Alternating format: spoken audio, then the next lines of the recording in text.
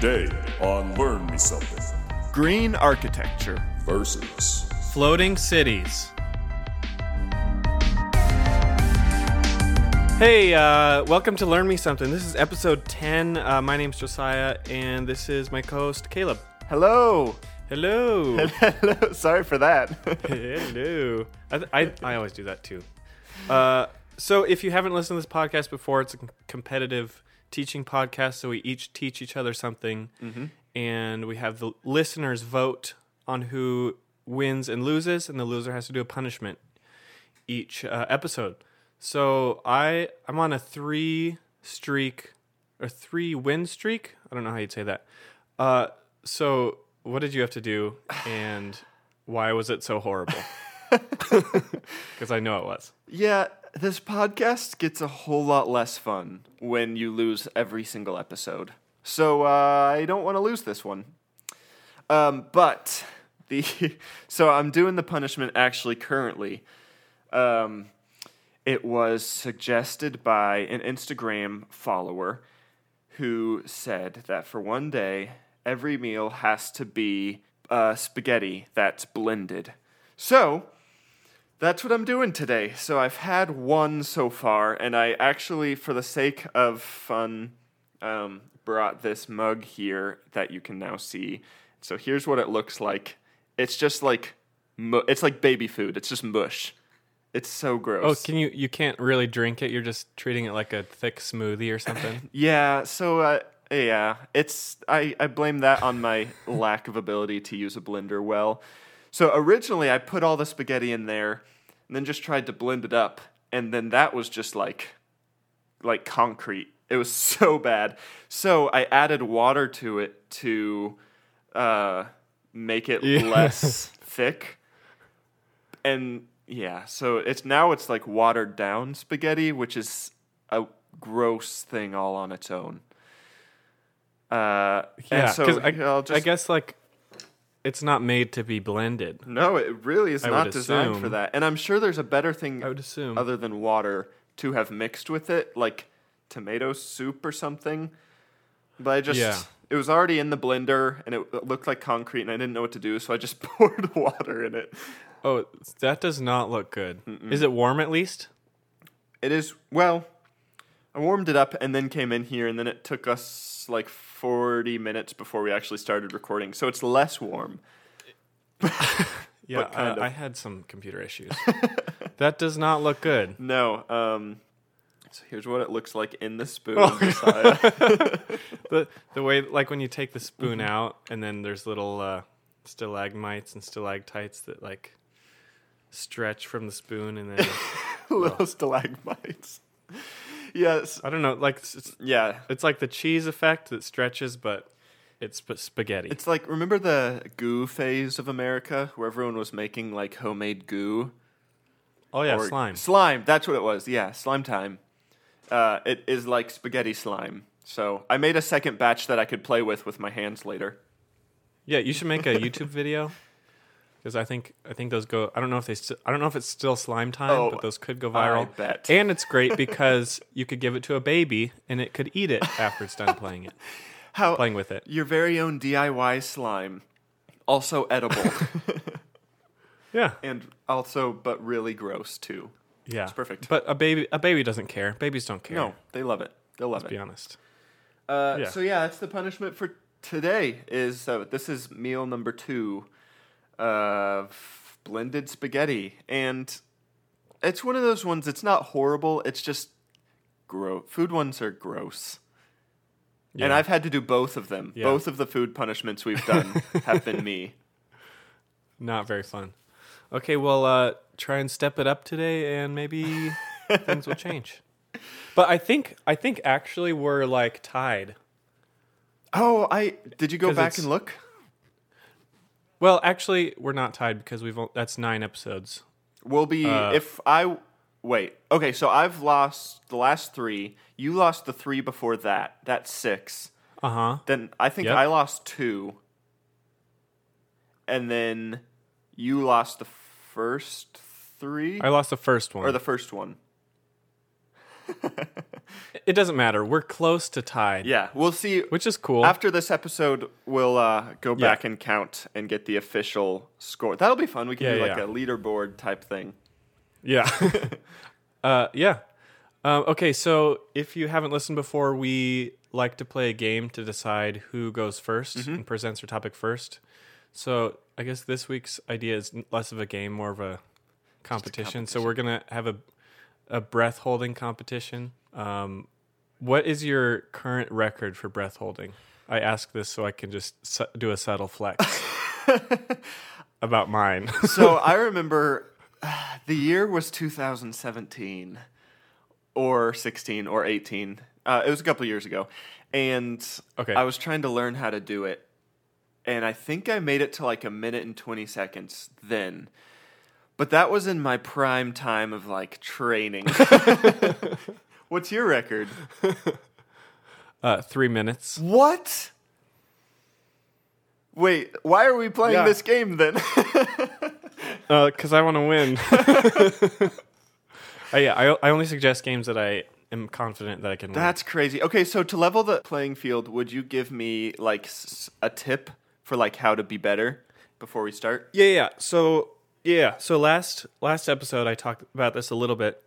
So you can either do where you like hyperventilate and breathe in, which is more safe because you're not in the water. Or you can like just try and slow down your heart rate, breathe in for 5 seconds, hold it for 5 seconds, then breathe out for 20 seconds. Or just go for it and see what happens. But I think let's just give us like a minute of preparation to do whatever method we want. Just do your own breathing exercises, and then we'll start a timer, and let's just each go until we can't anymore. I love it. And if you feel like you're gonna pass out, just sit down. So if you do pass out, you don't fall and smack your head on the table. You say that as if I'm not currently sitting. We're looking at each other. You can see that I'm sitting. I don't know, maybe you'll don't like lean forward and fall out of my chair. Well, I have like a tall chair, so I could fall pretty far. Mine's very ergonomical, so. Okay, let's do it. I'm kind of excited. Begin breathing exercise. Okay, let me get a timer up. Yeah. Okay, ready? Preparation. 3, 2, 1, go. Okay, we'll start in 5 seconds. 3, take a deep breath in. 3, 2, 1. Hi, everyone. This is Caleb from the future. Caleb and Josiah of the past are currently holding their breaths, and I figured that would not make for good podcast material. So I went ahead and moved things along a little bit. So we're going to jump forward in time approximately 1 minute and 30 seconds. In 3, 2, 1. Okay, gosh. Oh. That was very uncomfortable. What was our time? Or what was your time? I got 1:32. I think you got 1:34-ish. I stopped right after you stopped. Okay, right after, yeah. Man. Because it was not I need to work on that again. That was my record, Josiah. I didn't even train for that. Little competitions helps.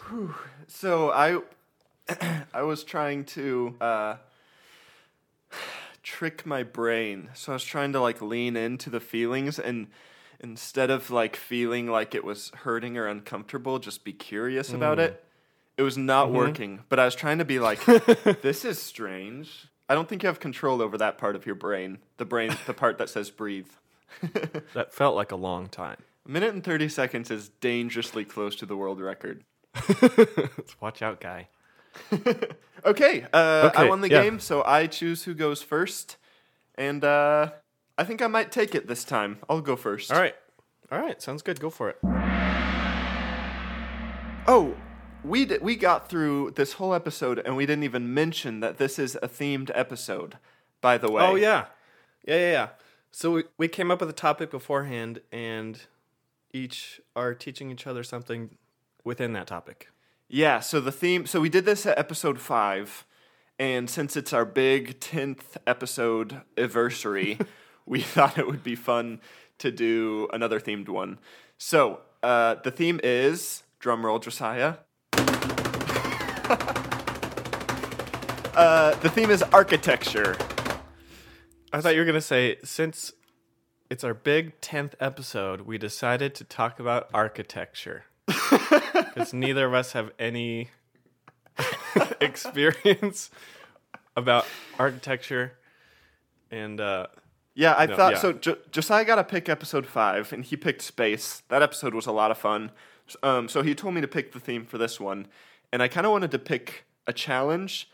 And architecture is something that neither of us have talked about, and neither of us know anything about. So I thought it'd be kind of fun to just do something brand new. So yeah.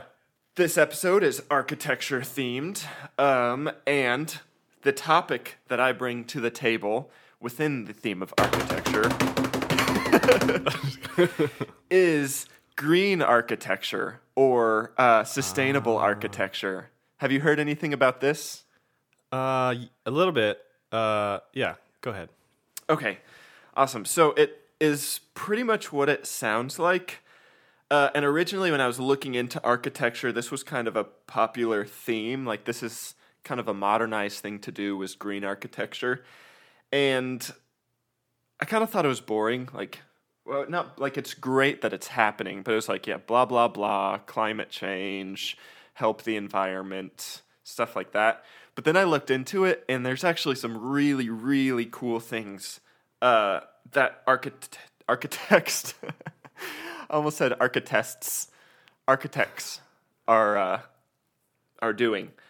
So, number one that I want to mention before I kind of dive into what green architecture looks like and some of the cool things around it, I want to talk about kind of how buildings currently are. So in the U.S., buildings and construction account for 39% of total energy use in the U.S. goes to buildings and construction of buildings, which is a lot. Is that mostly just from the construction and like transportation costs and all that? I would imagine it's more so like running, like keeping the buildings running. So electricity, water, all of that. AC. Okay, gotcha. Yeah. So yeah, AC. 39% is dedicated towards buildings, which is a lot. Which is what makes green architecture kind of a cool thing to get into. Touching a little bit on the future topic that I talked about last episode, people are saying if we could move towards green architecture as like how buildings are, then being able to get rid of like 39% of energy use, like that's very significant. Anyway, moving on to some more cool statistics. 68% of total electricity consumption goes towards buildings. 30% of landfill waste is from buildings, and 38% of carbon dioxide emissions are from buildings. And then lastly, 12% of total water consumption comes from buildings. So those are some statistics for what it's currently like, which is why green architecture has kind of entered the picture. And green architecture... Oh, wait, I wanted to say this. Random fact. Did you know that there are more than 1 million buildings in New York City? Yes. No, I didn't know that. Yeah, I actually created that. I walked around and counted them. Everyone knows that, Caleb. No, I didn't. That's just almost as many people in Montana. As single buildings in New York City? Yeah. That seems about right. Anyway, I wrote that down because I thought that was a fun fact and it seemed significant. So, green architecture enters the picture because people are concerned about all of these percentages and they want to create better buildings. So, to define green architecture or sustainable architecture, it's basically buildings that are designed from the start to be sustainable and efficient and have a positive impact on the environment and also promote good health. So, Promote gut health. promote gut health. It's like Each yogurt. building is packed with vitamins and fiber. No, so a lot of people, when you think about green buildings, think about like adding things to buildings. So like throwing solar panels to be more efficient, stuff like that. But what's really cool about green architecture is that the buildings themselves are designed from the very beginning to be as awesome as possible in all the best ways. So the main factor, and I'm going to dive into some cool examples here in a little bit, but the main factors that go into green architecture are, number one, renewable energy. So that is like solar power or wind power or different things that I didn't really think about, like natural ways of heating or cooling a building instead of powered heating or AC. And then natural ways of ventilation or natural ventilation methods instead of having power and energy make air, like clean air, come through a building. And then, so the main thing to summarize all of that is just to have a building that produces more or as much energy as it consumes, which is called the net zero effect. So if you've got a building that produces enough energy, then it doesn't consume energy from anything else. It's just kind of self-sustainable. The next factor of green architecture is sustainable building materials. So a lot of buildings will use kind of creative materials, like recycled materials used from other stuff that they took and used. Or here's a fun fact: bamboo is for smaller buildings, a popular sustainable material. And that's because you can harvest bamboo after 6 years, which is significantly less time than any other kind of lumber. Just a fun fact for you there. Do you know how they like can take it from, like, chop it from the ground and then make it into like a plank or some kind of building material? Because it's round, and I am curious about that. I would guess they wouldn't use it with planks as much as they would just kind of, I don't want to say like thatched together, that's a word, right? To thatch Probably. something? No, yeah, it is. Just like kind of woven? Is that what you mean? Like, imagine you're on a desert island. The method you would use to build a raft to escape. Oh, putting a put bunch them all of in a row and then yeah. So I know that's not the same as perpendicular to that. Yeah, I know that's not the same as bamboo, but I would imagine probably they would use it, if I had to guess, in some way like that. Okay. Anyway, another big factor is waste management. So composting is a big thing with these buildings, and gray water harvesting. So basically just recycling stuff to use for other stuff. Which leads me, so that's kind of what green architecture is, which leads me to some really cool buildings that have used this, and all the ones that I'm mentioning here are like big buildings, skyscrapers type buildings, that have been designed from the ground up to be green and healthy for the environment. And I found the name of each of the buildings, so you can look them up as I talk about them if you want. But they're just really, really cool looking. So the first one that I want to talk about is called One Central Park, and that is in Sydney. And this one's really cool because there's a park, I'm guessing Central Park, and at the end of Central Park is this building. And instead of it just being the end of the park and the start of the building, the park just extends up the building. So It's like Inception. well, You know that scene where it like folds up? yeah, The city folds up? unfortunately, I don't think you can like walk sideways on it. Oh, shoot.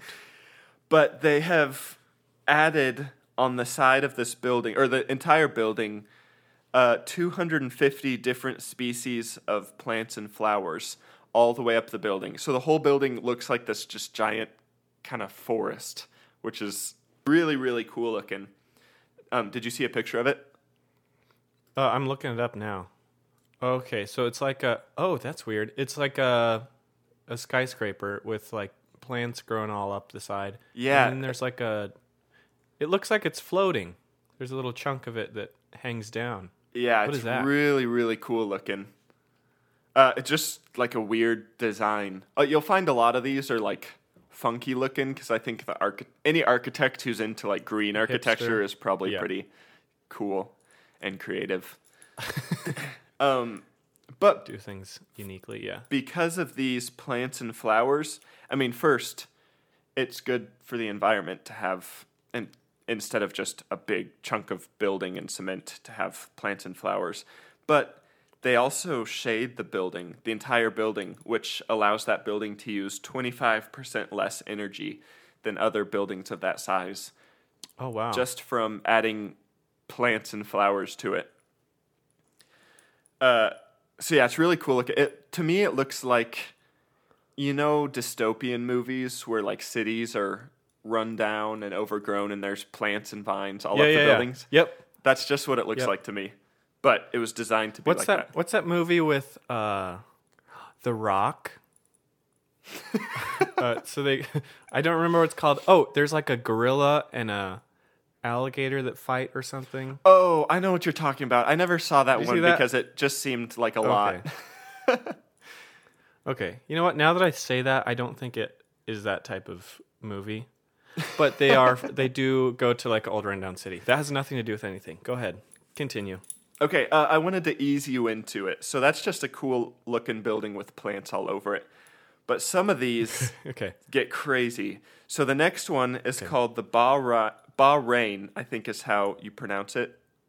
Am I wrong? Bahrain. Bahrain. That looks good. The Bahrain World Trade Center. So this one, while you're looking it up, is two separate buildings, and they're towers. Each tower is 787 feet. And they're symmetrical, but in between the two towers are these three... Please say sky bridges, see? Yeah, you know it. Sky bridges. Yes! I love sky bridges. And there's three big sky bridges that go at like equal intervals up the side of both of these towers. But in the middle of these sky bridges, they've attached three huge wind turbines. Are you looking at a picture? Yeah, that's pretty cool looking. It's so cool. It looks like something that would be in the Avengers, some type of superhero Yep. building. Yeah. And so that building, the turbines generate 15% of both of those buildings' electricity, which, if you think about the size of those buildings and how much electricity that would take, that's like a huge amount of power that those turbines are generating. And it just looks sweet. It does look sweet. And then another cool thing, which, before you ask questions, I don't know the science of how this works. But apparently there's pools of water at the base of each tower. And those pools are there to cool the building. And so the pools of water evaporate, and something to do with the evaporation cools the building and reduces energy even more, like a natural way to cool the building instead of AC. How neato is that? Can you swim in it? I don't know. Because if not, I'm not interested. If it's not just a No, water that's- park, I send it back. No, that's awesome. Yeah, it's like It's like big, giant leaves, kind of. 3 leaves that make up a giant triangle. Yeah, yeah. So it's not like It looks really... It's not like the U.S. trade centers. It's they kind of like pointed at the end. It's really symmetrical looking. Yeah. Anyway, you want to hear about the next building?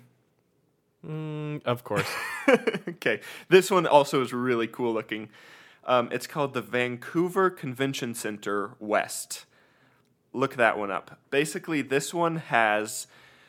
It's huge. It's a huge convention center, and then it has a giant sloped roof, and it's not sloped in one direction. It almost looks like a Superman S. Are you looking at a picture? Yeah, yep. So it's kind of sloped back and forth a little bit, and the whole roof is plants and grass. And what's cool about this one is they actually installed beehives into the building. Like, part of the construction was these beehives. And the bees' jobs is, well, to do what bees do. So they go around and they pollinate. And so that just keeps the grass and the plants healthy up there. And so it grows thicker and thicker. And that cools the whole building. So they don't have to use nearly as much electricity to cool the building. And it also retains heat in the winter, so they don't have to heat the building as much in the winter. Isn't that a cool looking building though? With the grass? That is cool. And then I love how all the straight lines, so it looks pretty abstract with all the straight lines, but Yeah. This is a cool looking one. And then another cool thing is they purposefully, well, I guess it's good. It would be a bad architect if they accidentally designed something, but they purposefully designed it to, part of that whole building is over the water. And they did that specifically to support marine life. So there's a bunch of crab life and salmon under there. That's like they kind of built a cave with the building. It's got a little porch. Yeah. With stuff underneath. And I just think that's really cool. Like, designing an entire building to help some aspect of nature, I think. Yeah. This topic kind of made me want to be an architect, but also I know that it is not as glamorous as it probably would seem.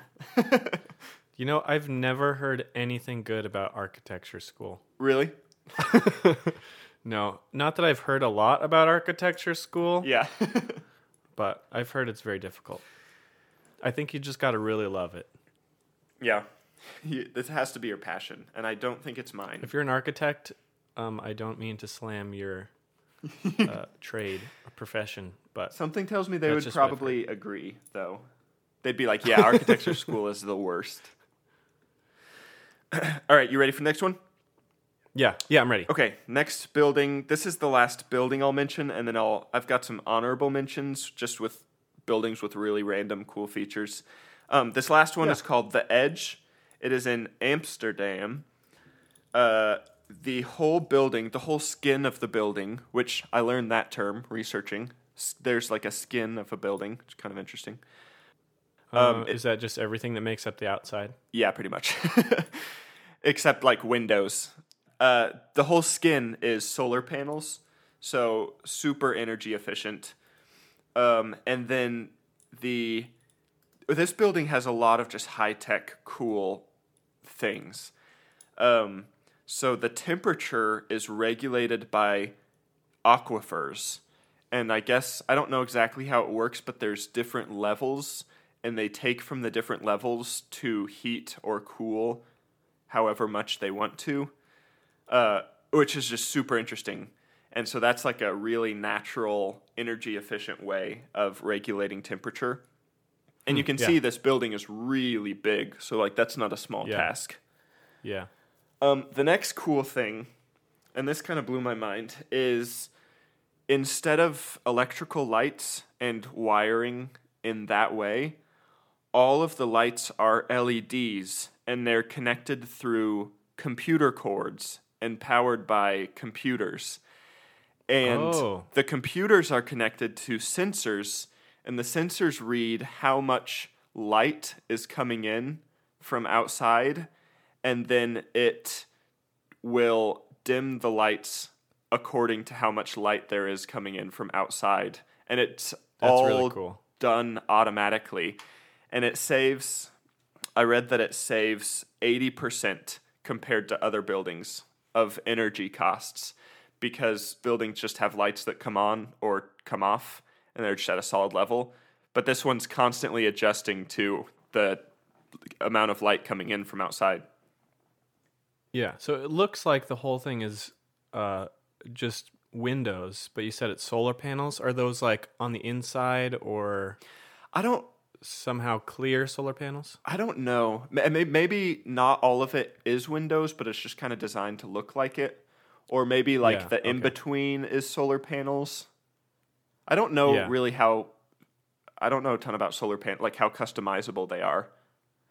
But I do know that it's designed to be as much window as possible. That's a big feature in a lot of these green architecture, because the more natural light that comes in, the less light you need to pay money for with energy. Yeah. So that's a cool looking building too, but that one's a little more normal looking than the others. And another cool thing is that entire building is controlled by apps. So everybody in there has an app, and they can use the app to open and close blinds or turn lights on or off or like do whatever they want. It's all like app based. I don't think that's really green. The IT guys are also the maintenance guys. Pretty much, I bet. So yeah, that's not really a green fact, but it's just a really high tech building, and I think it's cool. Yeah. Okay, can I talk about some honorable mentions, and then I'll be done?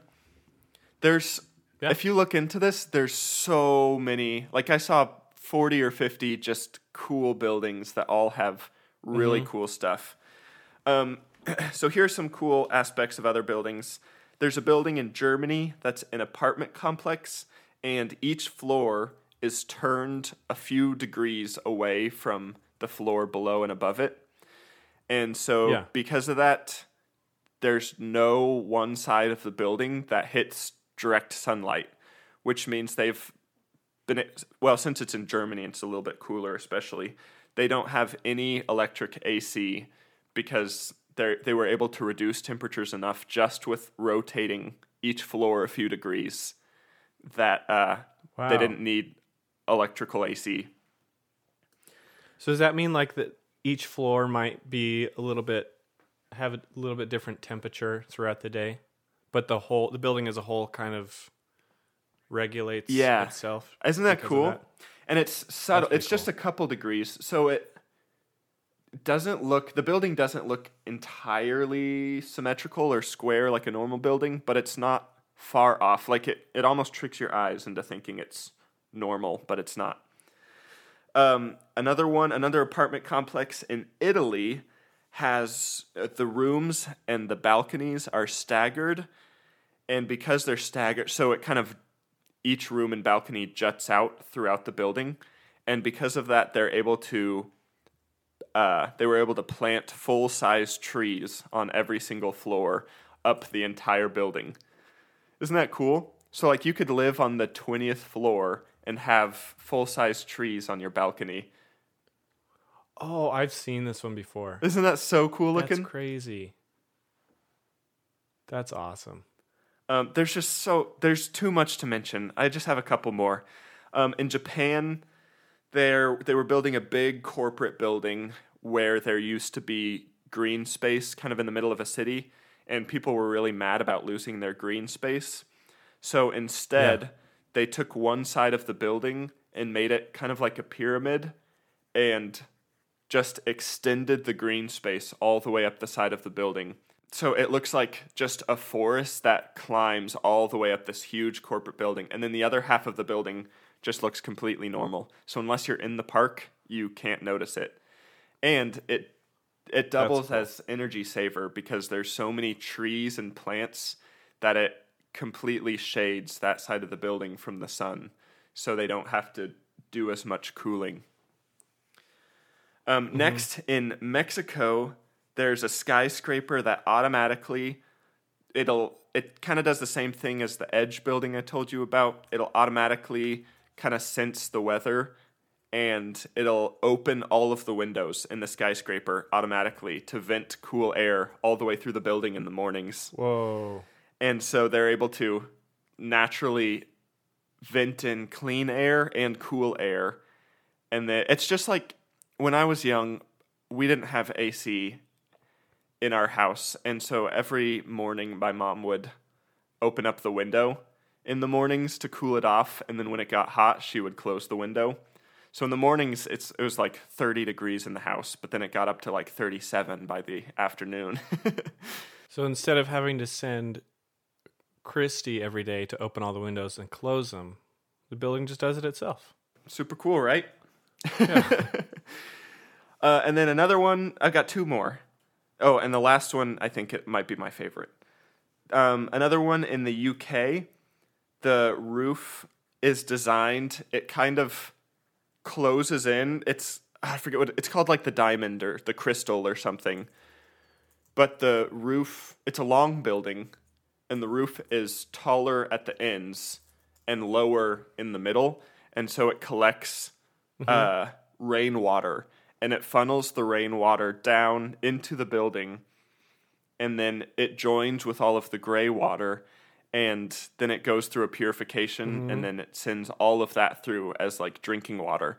So they hardly consume any water that doesn't come from like recycled or the sky.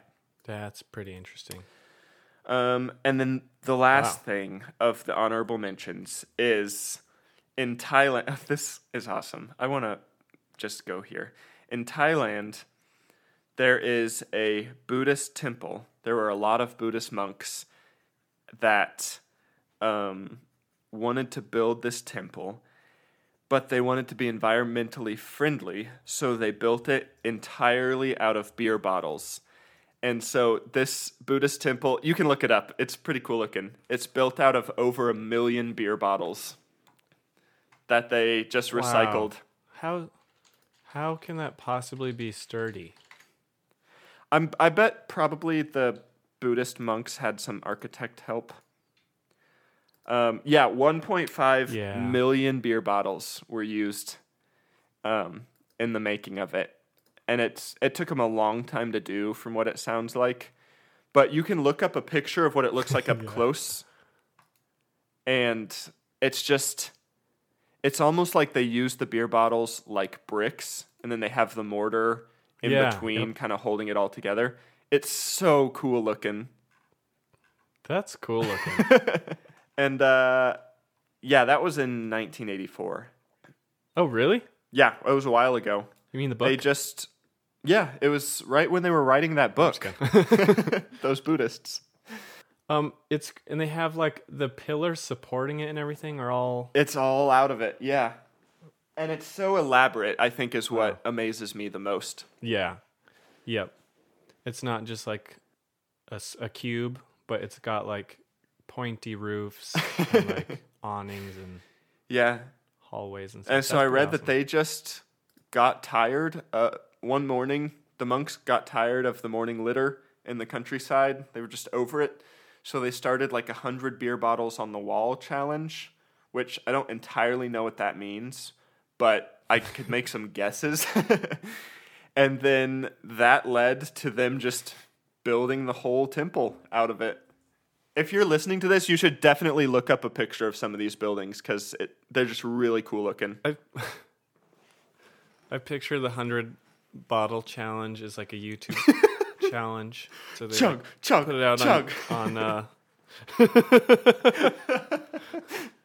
but in 1984, what's the equivalent of YouTube in 1984? I don't know. They were putting it in magazines. TV. Yeah, they're encouraging drinking so they can build a green temple. Anyway, this whole thing. That's pretty cool, and I like how it's all it's very artistic. Yeah, it's both green and brown bottles, but some of them are just like all lined up straight, and some of them are like patchy looking. So there's 3 one way and then 3 rotated 3 next to it. That's pretty. So cool. I don't know a ton about Buddhist philosophy, but I bet there's something in there about taking something old and gross and making it something new and fresh or revitalized, you know? I bet there's something in there. Reduce, reuse, recycle. That's where they came up with that, was Buddhist philosophy. I was trying to think of another that has to do with Buddhism. I don't know much about Buddhism. Either. Buddhism. Anyway, there you go. I just wanted to show you how cool some buildings are out in the world and how people are designing buildings that not only... The cool thing to me about this topic is that not only are they, a lot of these buildings, like reducing negative impact and, you know, saving energy, but they're actually going so far as to go the other direction and like boosting the environment and impacting nature in a positive way. Like I read one thing that a lot of these buildings, the ones with like trees and plants growing up the side, provide a lot of like clean oxygen up into the air, especially in cities where it's not very, like the air is kind of just gross. Anyway, I hope that we see a lot more of this kind of architecture. Yeah. I'm gonna play devil's advocate for a second because it makes me think like there's got to be other costs with this, like with a completely glass building. That's got to have some kind of ripple effect in like the creation of glass. And what if like the glass factory causes a lot of pollution? Yeah. One thing I read is that actually a big push from green architecture is using materials only from places that you know are already environmentally friendly. So if you outsource materials from some company, you're actively looking into them to make sure that they're, you know, also being environmentally friendly. So it's kind of... Yeah, and taking that into account. It's kind of a like-mindedness from people. This community of green architects are kind of... They've got their community of companies and, you know, construction crews that are doing things in this more environmental friendly way. Yeah. Another cool thing is a lot of these buildings I've read are some of the material used to build them were taken from the build site,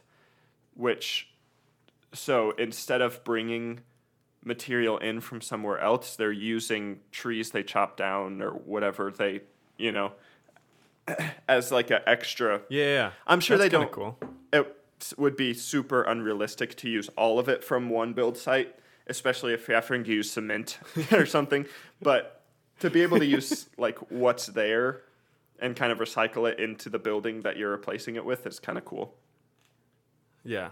Yeah. Even if it doesn't like save any money or anything, it is cool to like uproot a tree and then plant it a couple hundred feet higher than it originally was in the building. And there's actually, I learned, I think it's, I want to say it's Singapore. I'm pretty sure. They have a law, actually. It's like nature protection, some type of nature protection act. But they've made it so whatever natural property you destroy in building a building, you have to somehow replace somewhere on that building. So a lot of these buildings will have, you know, however many square footage of natural ground they destroyed to put the building, they'll have that much space somewhere on it, on a balcony or the roof or something, where they've put the same amount of nature, which I think is super cool. Yeah, they just got to move it up somehow. That's pretty awesome. Yeah. And then the last thing, and then I'll be done, to do with the cost, is I did read that it is significantly more to build buildings like this because you need more specific things and more specific designs, more expensive stuff. But it actually pays for itself. They call it like the cost of the life of the building instead of just the cost of construction. Yeah. So in the long term, it pays itself off by how much energy reduction and, you know, if you're not paying for AC or as much lighting, Yeah. it actually pays for itself within the life of the building. Right. So it makes it kind of worthwhile to put Yeah, that yeah. more cost up front. Yeah. So it's both like a wise financial investment and like a climate Yeah. investment, sort of. Okay. Cool. Anyway, I think it's really cool, and someday I want to have a cool green architecture house. I just some want a kind. green. I just want a greenhouse, so I can grow plants. Ooh, that's probably actually- like a more realistic start. No, to I just want a helping the environment. greenhouse, just a house that is green. I'd rather just buy a house and paint Yeah. it green. Forget the Yeah, that sounds- environment or saving Sounds money. easier to me. Anyway, there's my topic. Cool. Thank you for educating me. Thank you for learning me something. Okay, I will talk about my topic now. It's kind of, some of it is similar, so I'll try and kind of reroute it and go a little bit of a different route with it. But to start off, can you please describe to everybody what Raft Village is? Oh, yes! Raft Village was a beautiful idea that never really got off the ground. Basically, Josiah and I came up with this wonderful idea of it would be like you would create a raft and then they would be connectable. So you would go out on a lake with your raft, and then other people who have created their own rafts would come out and join you and connect their raft to yours. And then you'd have this cool village of rafts and like a ton of people out there. And just in the middle of this lake. The beauty of Raft Village, like Caleb said, is it's modular. So, like, here's what I'm imagining. You have a sleeping module, so you can put some beds or a tent on one. And then you have a lounge module, so, like, just some chairs, hangout place. A ping pong one, an eating / cooking module, a fire pit, I think would be really cool. Like a floating fire We pit. need to still do this. Oh, of course. And then an underwater viewing area, so that it's like a, I think it's called a ballast. So you can go down in the water and look underneath the water, but still be dry. So Raft Village the idea still lives in my head, and it will happen someday. And real fast, we started it. Yeah, we did. I went back to college before it came to completion, but we found a guy who was giving away free, like those giant barrels. I don't know what you call those. Yeah, just Like the giant plastic, the drums. or maybe they were Like, metal. it was some kind of oil or... Yeah, I remember they were super nasty. That's probably why they were free. But we like took them out and we tested it, made sure they floated and everything. Yeah, and we didn't want to like get the water all gross and like pollute it and stuff, and they were just kind of cumbersome. But I bring this up because I'm going to be talking about floating cities, Oh, which is good. are a real thing. They're a real thing. So I originally thought of Venice. I was like, that can't be floating, is it? So I looked into it, and it was established in 451 AD, which is way earlier than I thought it was. So it's a pretty old city. But it's built on 118 islands using wood piles, not like a pile of wood, but like a pillar. Oh, yeah. Sort of like a dock. What supports a dock. And so they just get thousands of wood piles, pound them into the ground right next to each other, and then cut them off and use that as a foundation for the buildings. And wood, if it's underwater, doesn't decay or disintegrate. Oh, really? No, that only happens if there's oxygen, and since since it's just covered in water all the time, then that keeps it preserved, and also apparently the salt water helps to petrify it, so it can potentially get strengthened. Yeah. That's really interesting.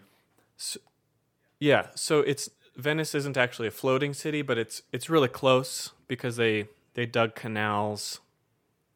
And looking at it from the sky is really cool because it's very, it's like half of a, part of it is like a grid, but it's like there's lots of curves, and you can tell they've kind of built it to go along with the geometry of the islands that it's built on, Yeah. but it's still pretty square and geometric. But the problem with this is it sank 9 inches in the last 100 years. And people are just kind of used to having flood days. Oh, drat. So the issue is the cities are sinking and oceans are rising slightly. Uh-huh. So the question is why do people build floating cities? And I'll get to some of them that are currently out there. But there's a group of people called seasteaders, sort of like homesteading, but on the sea. And their whole thing is less about trying to, I don't know, like trying to make a green city or trying to have a city that can float and be okay if the ocean does rise a whole lot. But they're more about self-governance, and they're very like ultra libertarian. Uh-huh. And so they like the idea of a government that you can choose. Like if there's each seastead has its own government, and if you don't like it, you can go to another one. Oh, that's kind of fun. And since it's floating, you can just either just like paddle your way over there, not paddle, but like create it to be moved or just be towed out there. This sounds like the makings of a awesome book or movie series. Yeah. I might get started on that. Yeah. Yeah. So seasteading and self-governance and like more of a variety of types of government is one reason why people do floating cities. Uh-huh. Also climate issues. 40 to 50% of people live in a coastal area. 40 to 50% of people on Earth live in coastal areas. Uh-huh. And seas are rising, so people have had to build up land and try and push out water somehow Right. to try and deal with this. And there's also lots of pollution along those coastal areas where there's lots of people, which is not surprising. And an issue, you might think, just build an island. I You know? might think that. Yeah, you might think that. Like Dubai has done with their desert palm. Oh, yeah, Have yeah, you seen yeah. the pictures of the palm tree? Yeah. Where there's like houses on that. Yeah, so they use large ships that basically dredge the sand and then just spray it into a pile and create a man-made island.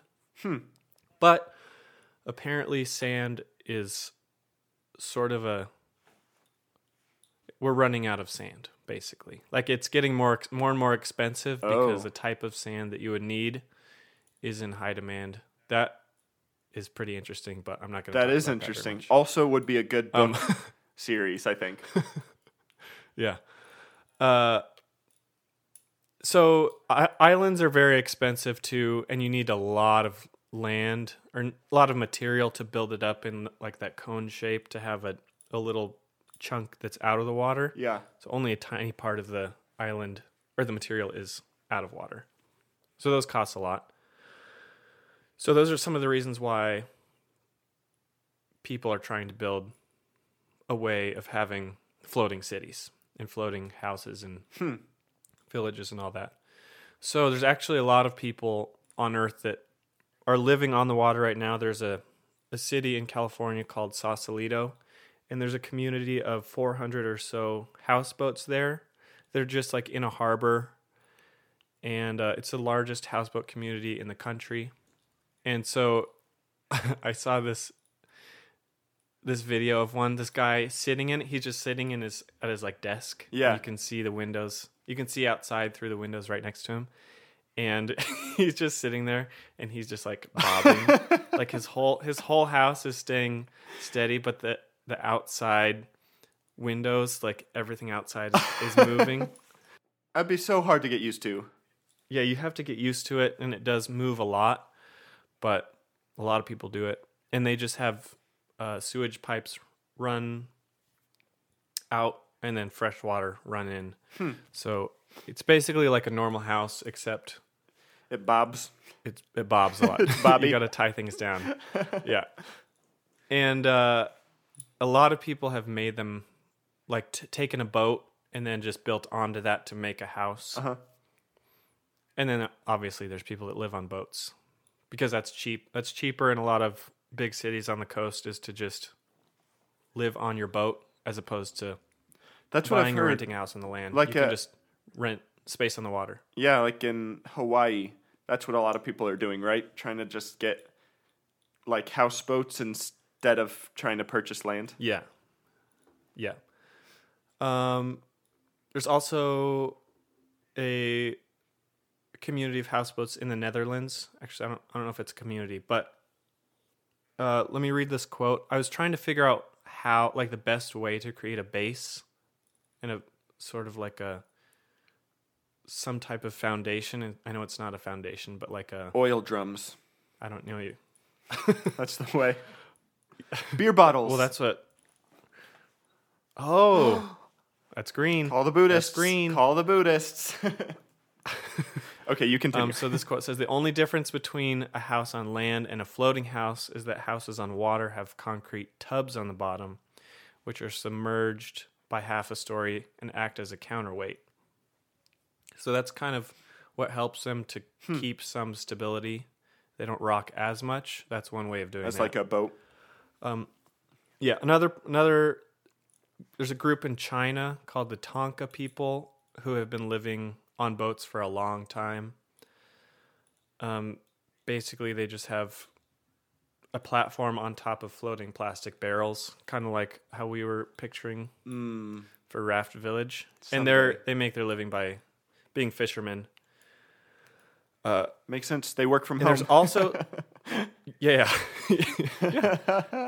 There's also, this is very interesting to me. In Peru, there is what's called the Reed Islands. Uh-huh. It's the highest navigable lake in the world. So it's in the mountains in Peru, and these people live completely on the water. They've built their islands out of reeds. So just like 4 to 8 feet thick of reeds, and some have mud on the bottom to help keep the reeds from disintegrating. But since a lot of the reed is underwater, they have to continually put reeds on top to keep building it up because it's like because it disintegrating. keeps- So they add stuff, Holy and so cow. they're always just adding material to their island, so it just kind of That's crazy. filters down. And they have like a neighborhood on one island, so they have like a couple houses on there. Uh-huh. And I was trying to figure out how they keep the houses from sinking down, but I couldn't find an answer to that. So I know some that method. they add stuff to the ground, so if the ground gets built up, I don't know how the houses don't. Maybe the houses just get shorter, and then they lift the roof up and add to the walls. I'm not sure. I mean, we grew up like shoveling snow, and down here where I live, you grew up just dealing with traffic. What a weird aspect of life that I never thought people would grow up dealing with. Like, Yeah. gotta add land to our island. Uh-huh. And actually those reeds can be eaten as an iodine supplement. So Oh, it's like a vitamin too. Vitamin Island. Yeah. And I also read that they're called the Uros. Many Uros don't know how to swim. That can't be true. Can you imagine living on the water and you don't know how to swim? But I read that from someone that went there, and anyway. But since the reeds are so flammable, they can't have any fire or anything. Oh, They have electricity apparently, but that's, it can get pretty cold sometimes. that seems 'cause they can't- sketchy. Yeah. Holy cow, that's funny. And they also, I would assume they just kind of dump sewage into the water because to get clean water, they have to boat out to the deeper parts of the lake. and gather water. Like that's where they get their drinking water from. So there's some people who are helping with that and giving them some filtration devices, which is cool. It seems like there's a lot of inconvenient aspects of living like that in that area. Yeah.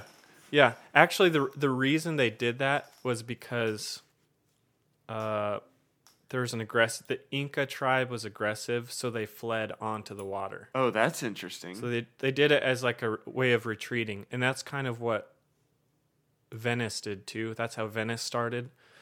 Was I believe after the Roman Empire fell, then they were just looking for a place to escape to. So they found those islands, built some buildings on it. That's really interesting. So there's lots of different ways that people do it, like with plastic barrels or reeds or foam, polystyrene I saw for some of the more modern, recent plans, and then just wood too. Or just on an actual boat. Yeah, you got options. Yeah. So there's actually a big plan for a future floating city, and it's called Oceanics. Ooh, good name. This thing is awesome. Yeah. So, how they want to build it is they want to build a triangle-shaped neighborhood. So that neighborhood would fit about 300 residents on about 4.5 to 5 acres. Holy cow. And then within that triangle, you can have 6 of those going around. So the point of each triangle faces the middle. So it's kind of like a honeycomb type thing. And that can fit 6 neighborhoods. And then you can tether all those villages together to create a city. So 6 villages. Raft Village. For 10,000 people on 375 acres. So it's literally like a plan for a raft village. That is so crazy. And you talked about bamboo a little bit and how efficient that is. They want to use bamboo for some of the building material because apparently it can be 6 times the tensile strength of steel. Oh. And it's lighter than steel, which I would assume that weight would be a factor that they have to take account for when bringing anything onto it. And they want to be able to grow their own bamboo right from the island on the floating cities. Yeah. So yeah, their goal is to be completely sustainable, self-sustaining. That's so cool. So when you say floating city, does it just kind of float around the ocean aimlessly, or would it be tethered to land somehow? Is that a dumb question? Yeah, so No. That's a good question. So it's literally floating on the water, but they're not just going wherever the wind takes them. They don't just get pulled out by a riptide and they're just gone. No. And part of this has to do with the location. Apparently Oceanics is said to be able to withstand a Category 5 hurricane. Holy cow. So it's similar to buildings on land as far as the strength and what it can hold up against, but they're going to put these in places where there's not going to be hurricanes, or it's just really rare. Yeah. To have any, it's just mostly pretty calm weather the whole time, so close to the equator. Because I just learned that hurricanes in the northern hemisphere spin one way and they spin another way in the southern hemisphere because of the Coriolis effect. And I think they spin counterclockwise in the north. I don't know. I've never experienced a hurricane. But in that middle area, hurricanes don't cross that. Or if they do, it's very, very rare. Oh, because they... So okay, yeah. There's a lot of calm weather and relatively shallow ocean. Yeah. So they don't have to go way out. Okay, so they won't float away. To tether. No. And they, for Oceanics specifically, they have a technology called BioRock, which is a technology that produces the only marine construction material that grows, heals itself, and becomes stronger with age. And Whoa. this is pretty interesting. So how it works is you apply an extremely low voltage of electricity to a steel structure of any size or shape, and this completely prevents any rusting or corrosion. And the weird part is it grows solid limestone rock in seawater that's 2 to 3 times stronger than ordinary concrete. What? So as over time it like accumulates limestone material and also like corals and stuff. So that kind of promotes a healthy ecosystem below it, That's kind of like so you're talking cool. about. Yeah. So they'll use that to anchor themselves. But you can also move the city if you need, or a neighborhood if you need. That's so cool. So kind of like the goal with seasteading is you can, since the islands are modular, you can move them around and go to a different city if you need to with your home. Wow. I want to do that. Like I said, yeah. And like I said, they're trying to be completely sustainable. So it's a green building project as well. So they're going to have solar panels on the top to be for all their electricity, and a few things like, let me see.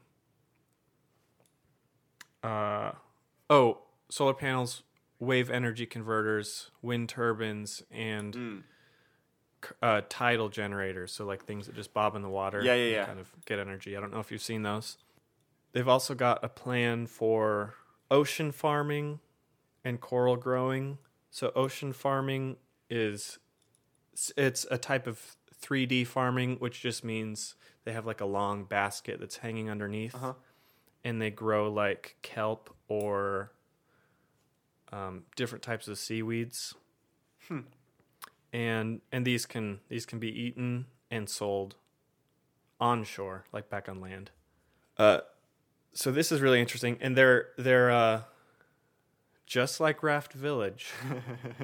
They want to have each village and neighborhood have a different identity and kind of purpose. So they'll have one that's like a lot of the people who are interested in arts, that there can be like museums and creator spaces, and then on another module there can be like a workout facility.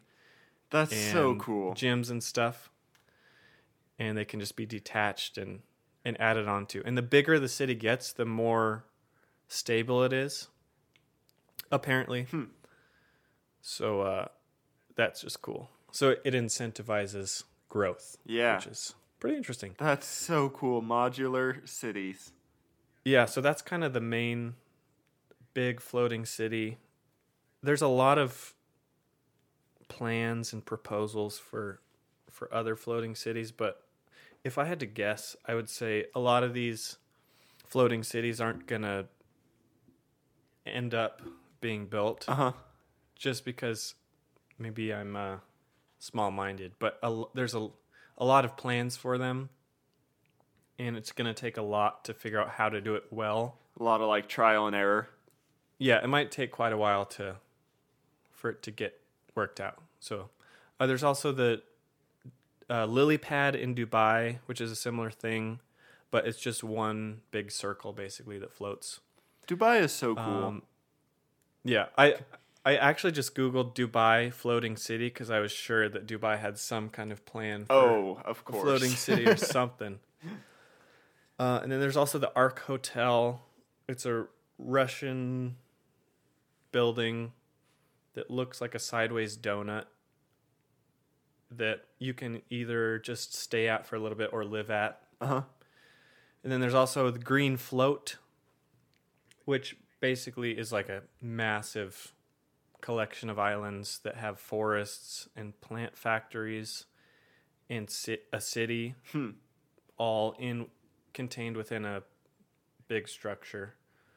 So a lot of these are green as well, but it's going to take a long time before a lot of these come to fruition, if they do. Yeah. That's still so cool to think about, though. Yeah. So, do you have any questions or anything? The only thing that sticks in my head, well, I just keep thinking about how funny it would be to be in a floating city that wasn't anchored. And it just kind of went around. And like one day you're in Florida and you look out, is that Oceanics out there? And then they like come in. It's almost like a cruise, long-term cruise. Yeah. Yep. Like, oh, we happen to be floating into Hawaii this year. Yeah. Anyway, that is really interesting, though. I had no idea that outside of our miniature version of this idea, that actually was like a thing that could exist and be planned. Yeah, it's a thing that smart people are looking into, which makes me feel good about our idea. And we came up with it like 2 years ago, too. So most likely we were the first ones. We might, you know what? We should look into suing them. We should claim Oceanics as our Raft Village title. That's our intellectual property. Oh, I also looked into like oil platforms. Yeah. Oil rigs. Those things are a feat of engineering because it's on pillars. Basically, they make a platform that the legs of the oil platform would sit in. Uh-huh. And then they sink that, and then they put the legs in with the platform on top. And you can actually go down into the legs of the oil platform to the very bottom, to the ocean floor. Oh, really? Did you know that? I didn't know that at all. That's really cool. Yeah, I don't know if that's true for all of them, but you can just take a lift all the way down. Take a little vacation. Is that where like they spend their work breaks? I don't know. That's like the lunch table is down at the ocean floor. Wow. No, but I really want to go on an oil platform now and explore. Okay, I think that's about all I got for floating cities. Man. We'll link some of the stuff down below in the show notes. Yeah, I've got an article specifically that shows a bunch of these buildings that I talked about. Okay, Something like that. Okay, so it'll be an easy scroll. Okay, great.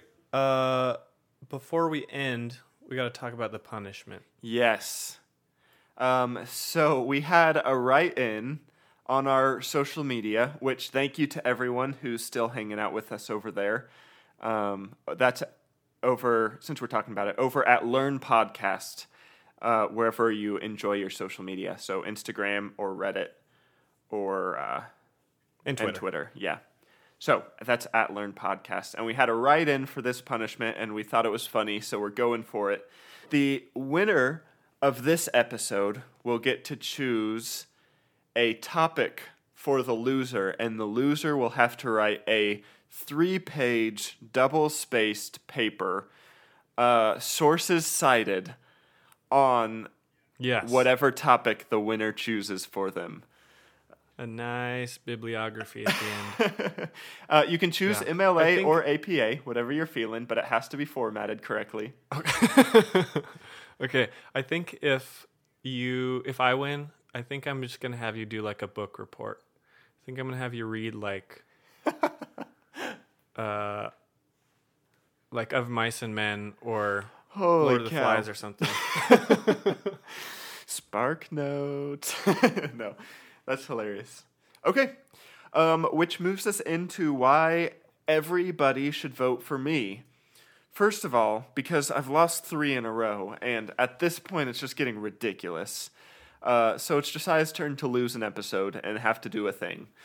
And also, I just talked about all the ways that people are designing buildings in super cool, crazy ways that just, helps the environment and allows you to save money. And I think that is really interesting, all the cool different buildings that we discussed. So vote for me. And you should vote for me because I talked about floating cities and how we can move forward as a species, and and find new, innovative ways for people to live and how to thrive and do it in a way that is very sci-fi. I was gonna mention your topic did sound pretty sci-fi in a cool way. These pictures of oceanics look very sci-fi. They're just like mock-ups and renderings, but they're cool. In 50 years, whoever's listening to this podcast from Oceanics, from their Oceanics home, or in the Oceanics coffee shop, thank you for listening, and I hope it's as glamorous as we all expected back in 2020. I was kind of thinking as I was researching this topic, it's basically a combination of the two topics from last episode, the future and deep dive. Whoa, you're right. I didn't think about that. That's funny. Yeah. Nice. Okay. Yeah.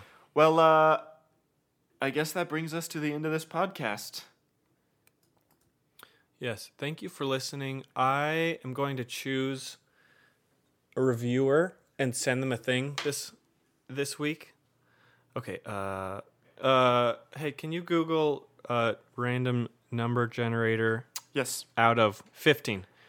Out of 15. That's awesome. Thank you guys for reviewing. If you haven't reviewed yet and you are a regular listener, it would be very helpful for you to leave a review for us. And the random number generator said 7. So who's the lucky winner? 7. Oh. The winner is Mallory Fitzwater. Hey, I know her. That's hilarious. I promise that I did not just cheat and give a random thing to Mallory. Okay, so I'll send her something, and it's going to be good. So I hope she looks forward to it. You know what? I should probably ask. No, I'm just going to send it to her, whether she wants it or not. Yeah, she'll be fine. But in the future, if I pick somebody that I don't know, I'll ask you before I send you a thing, because I need to know your address. So if you want a random thing or the possibility of winning someday a random thing, all you have to do is leave a review. And if you don't have enough time to leave a full review, why don't you just jump on and leave a rating? Push one of the stars. Yes, that is very helpful to us. And I just want to say thank you so much to everybody who has reviewed. And if you're listening, thank you. Yeah, 10 episodes in. So it kind of is kind of crazy that people would listen to us for like an hour and a half. Just blab about stuff that we like researching. So I really appreciate it, and I enjoy doing this a lot. And it's nice when people listen to it. It is nice. Let me read some fun facts really fast, since this is the 10th edition episode. Since we started our podcast, we have gotten over 1,500 downloads, which is just... That's pretty awesome. Insane. Thank you guys so much. And we have had listens from 25 countries on every continent but Antarctica. And that also is crazy. From the US, South Korea, Australia, Canada, New Zealand, the UK, Germany, Ireland, Morocco, all over the place. 225 cities across the world. And that's awesome. Yeah. Do you think we could get somebody from Antarctica to listen? Like some scientist at a research station? We could look into sending some emails. It would be worth it to say we have listens on every continent.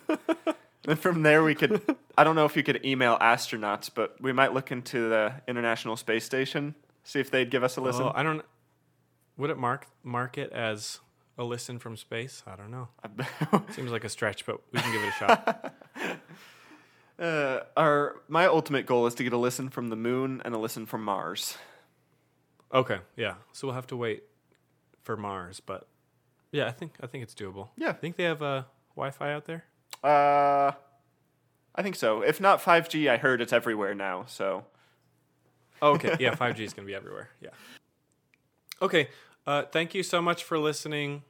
Means a lot. Go vote on social media or just the direct link that we'll link below at Learn Podcast on Reddit, Instagram, and Twitter. And thank you for doing that. Yep. All right. Larry, play us out.